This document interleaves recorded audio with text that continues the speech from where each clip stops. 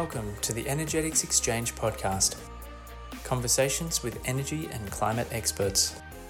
Please note that the information and commentary in this podcast is of a general nature only and does not take into account the objectives, financial situation, or needs of any particular individual or business.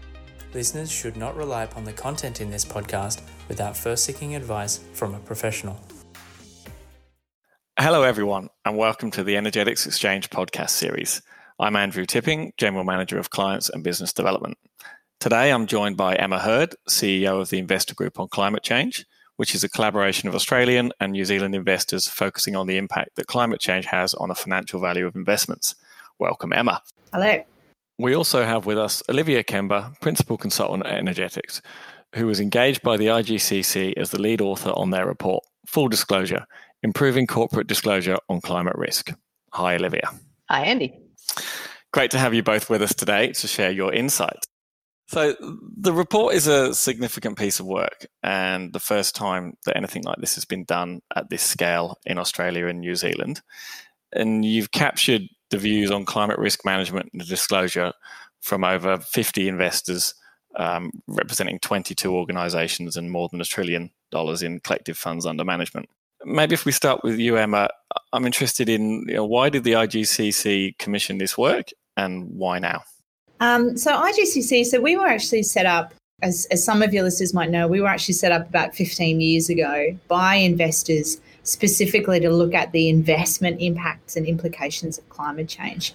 So that really means big institutional investors trying to understand where are their climate risks in their portfolio, what should they do about them, and how do they begin to increase their exposure to the opportunities that are emerging, as global economies and global markets transition to net zero by 2050.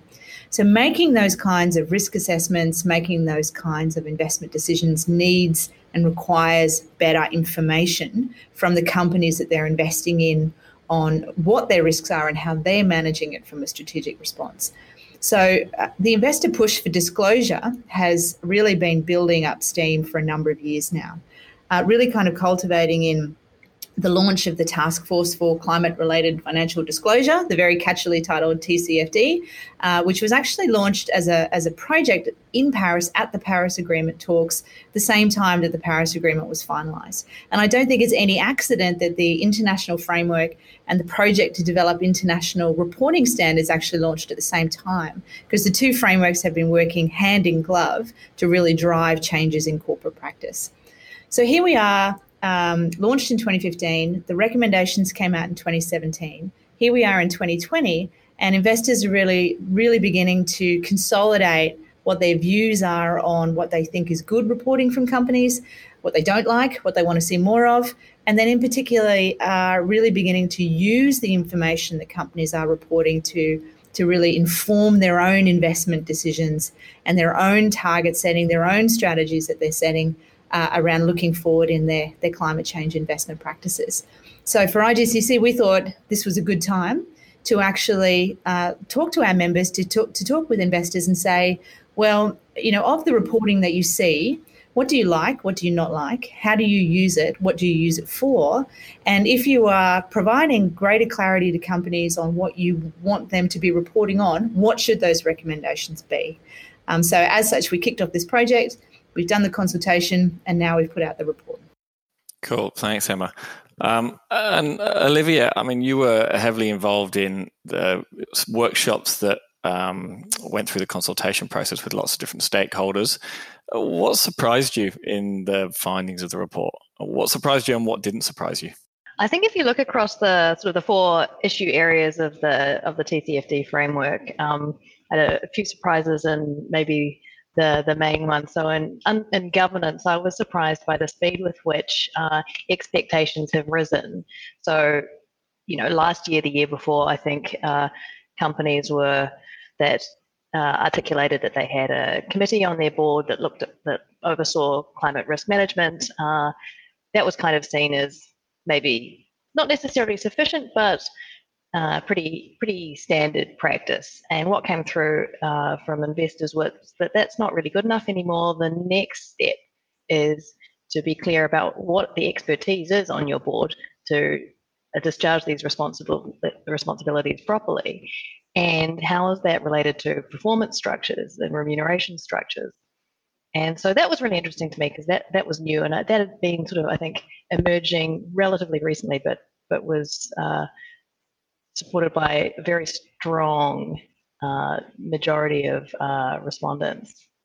I think the other thing that struck me, this was in terms of strategy, there's always been a big focus on scenario analysis. And so what didn't surprise me about this was that people were somewhat cynical about the published results of scenario analysis, because there's been a tendency for companies to put out results where there's maybe no detail on the axes. So you've got a graph that says, here's a chunk of our NPV under a scenario, and here's another chunk on top of that, and we're not going to give you any indication of what the numbers are associated with those chunks. It's just a picture.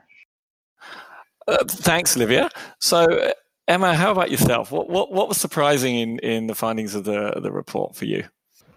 Yeah, I agree with Olivia that I was surprised at the how quickly this is moving as an area.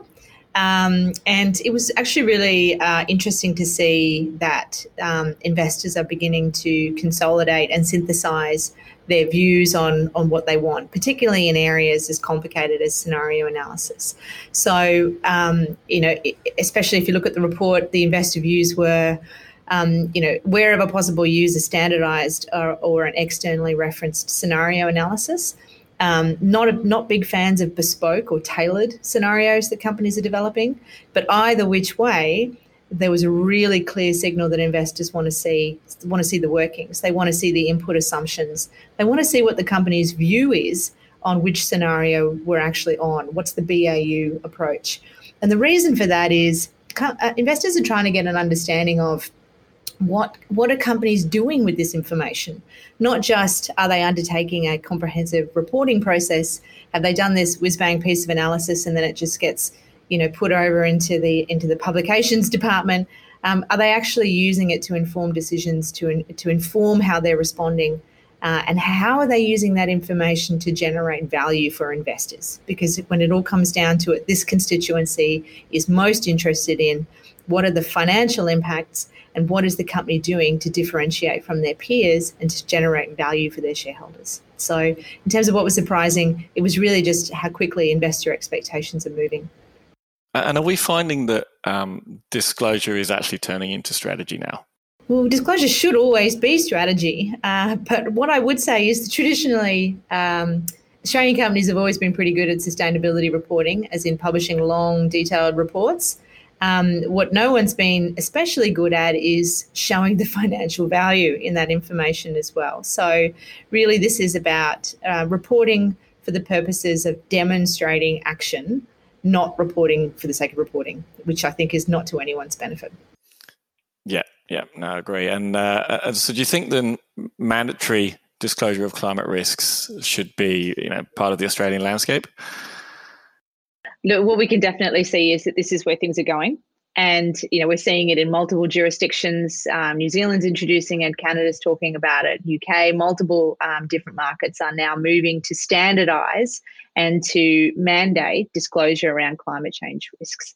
So it's really only a question of time for Australia. And obviously, as the IGCC, we are strong supporters of the need to begin to regulate and mandate climate change reporting, because we know that climate change is a systemic risk for the Australian economy. We know that everybody benefits from harmonisation of reporting standards. And from the investor perspective, investors really need quality, comparable and complete information to be managing their own financial risks. So we definitely think that TCFD reporting should be mandatory in Australia.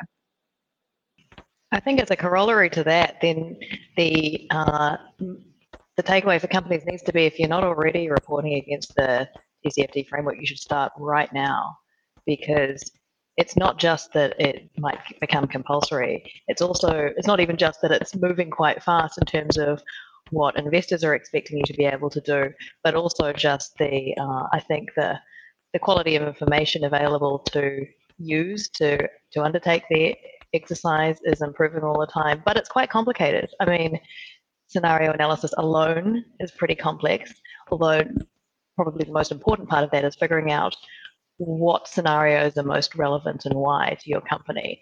And doing it well is probably not necessarily the outcome of doing it for the first time. So it's definitely one of these things where it's an iterative process. The more you do it, the better you get, the more value you can get from it, and the more value you can demonstrate. Certainly one of the things that came through in the investor discussions was that no disclosure is a form of reporting in itself. So if you're not reporting any information on climate change, then that is also sending a signal to investors, and investors are using that lack of information to inform their decision making as well. So there's no defense in no disclosure.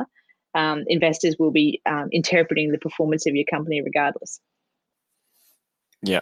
And aside from, scenario analysis potentially being an area for improvement, what other areas or gaps did you find through doing this work?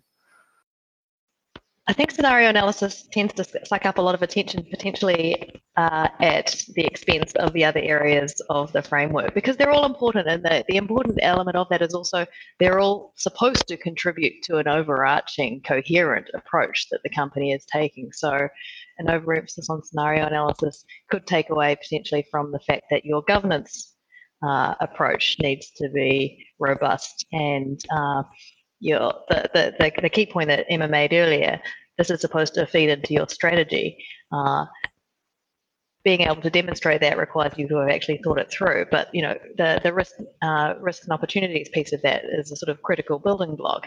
Have you identified all your risks? Have you identified which ones are most important? Have you managed to kind of quantify that in any way? What are you doing about it? How important are the actions that you're undertaking? What's your sort of residual risk? And then that leads into, well, how are you measuring that? What metrics are relevant? Have you set targets? Are the targets influencing your decision making? So all the pieces should be sort of nurturing each other and adding up to an approach that's building your resilience to climate risk. But obviously it's quite a long, complicated process. So a number of companies have begun implementation with a sort of, say, a three-year phase process. It's important within that each of those pieces is still seen in the context of all the others. Yeah. And Olivia, the report resulted in a number of key recommendations. What would be the primary benefits for an organisation on acting on those recommendations, and what are some of the biggest challenges? So some key benefits I think are already emerging, and I think more will emerge. One thing that came through the work that we did was that there are two key uses for this information at the moment by investors, and one is as a basis for engagement with companies. So it's enabling that conversation to become deeper, more targeted, more specific, and that will continue. It's also feeding into integration of ESG considerations, obviously climate-specific considerations into investment frameworks. But as these as everybody gets more practice in reporting, investors are expecting that the uses of it will actually become there'll be more opportunity to use it in more different ways. And so the benefits that are starting to be seen already might be that you can get access to debt finance on better terms. You can demonstrate if you're in a high risk sector that you are more resilient than your peers. But ultimately the goal is that this information is useful to you as a company, because now you know what to do about improving your resilience, building yourself a position of strength to deal with climate risk. So the ultimate benefit should be to the company. So Emma, now that you've finished this piece of work, what's going to happen next? Is there a round two in a year or so's time? Yeah, look, this is a really fast evolving area. And if there's one thing that this project has shown us is that it's moving quite quickly, both in terms of company practice, but also in investor practice, and also in terms of the regulatory landscape. So this project actually emerged from a broader stream of work that IGCC does in engaging with regulators, with policymakers, and with companies and investors on where the current level of disclosure and requirements are. So we'll be picking up the results of this survey and feeding it back into that discussion with the financial regulators in Australia through other processes such as the Sustainable Finance Initiative, regulators in New Zealand, and also in the global discussions around emerging industry and market standards. The second thing I would say is that investors are not just report users, they're also report producers. So the outputs of this process will also inform the next wave of investor reporting on climate change, which is very dependent upon company data and company reporting for their own target setting, their own reporting on their financial risks. And then thirdly, I would say that the outcomes from this process also feeds into the design of investment products.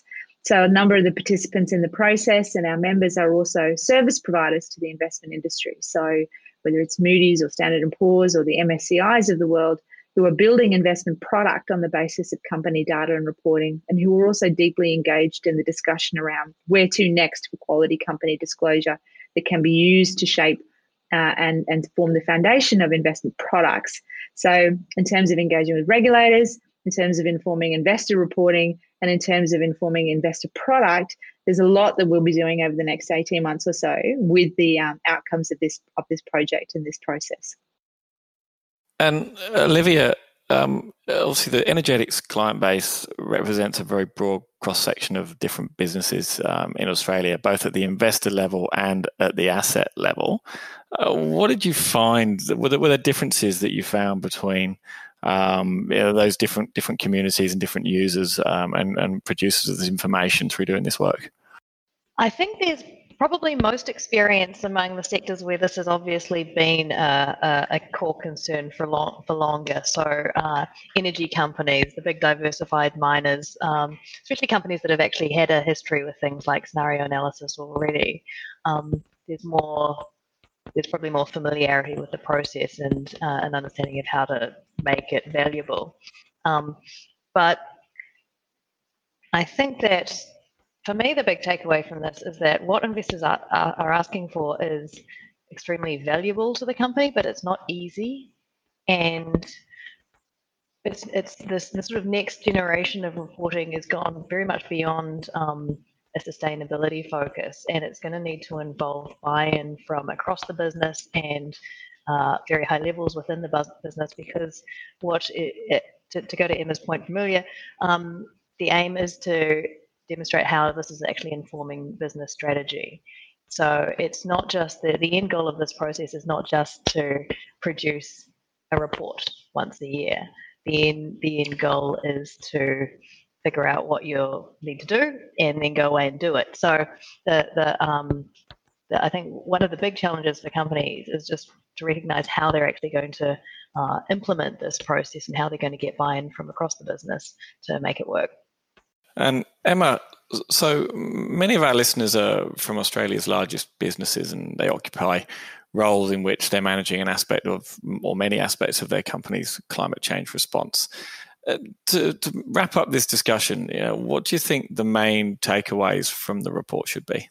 Yeah, I mean, main takeaways from this report and the process that we've undertaken, I think in my mind for companies is really that we are moving into a new phase of reporting and disclosure where the reports that companies are producing really need to be going to that next level of integration. So really demonstrating what the company is doing about climate change, not just the fact that it acknowledges it as an issue and that it is developing a response through its reporting, but rather here are the specific financially material risks embedded within the company's portfolio.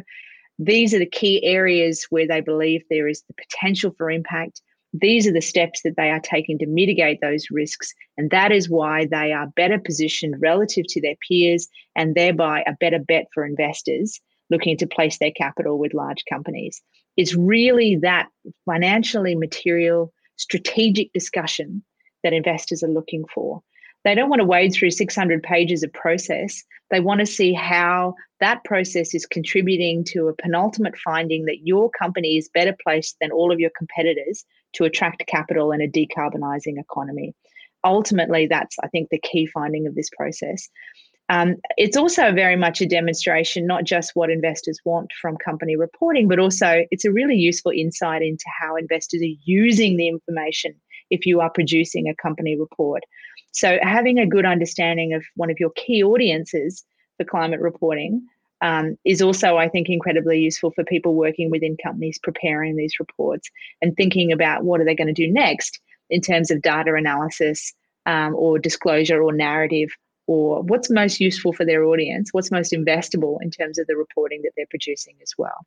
So I think that's probably some of the key takeaways is show your action, show your strategy, show your value in terms of how you're managing climate change. Thank you, Emma and Olivia. A very interesting conversation and well done in producing such a deep and robust piece of work in this emerging area. And thanks also to our listeners. If you have any follow-up questions or would like to provide topic suggestions, please go to the Energetics Exchange on our website or contact your Energetics account manager. Energetics Exchange Podcast. Conversations with energy and climate experts.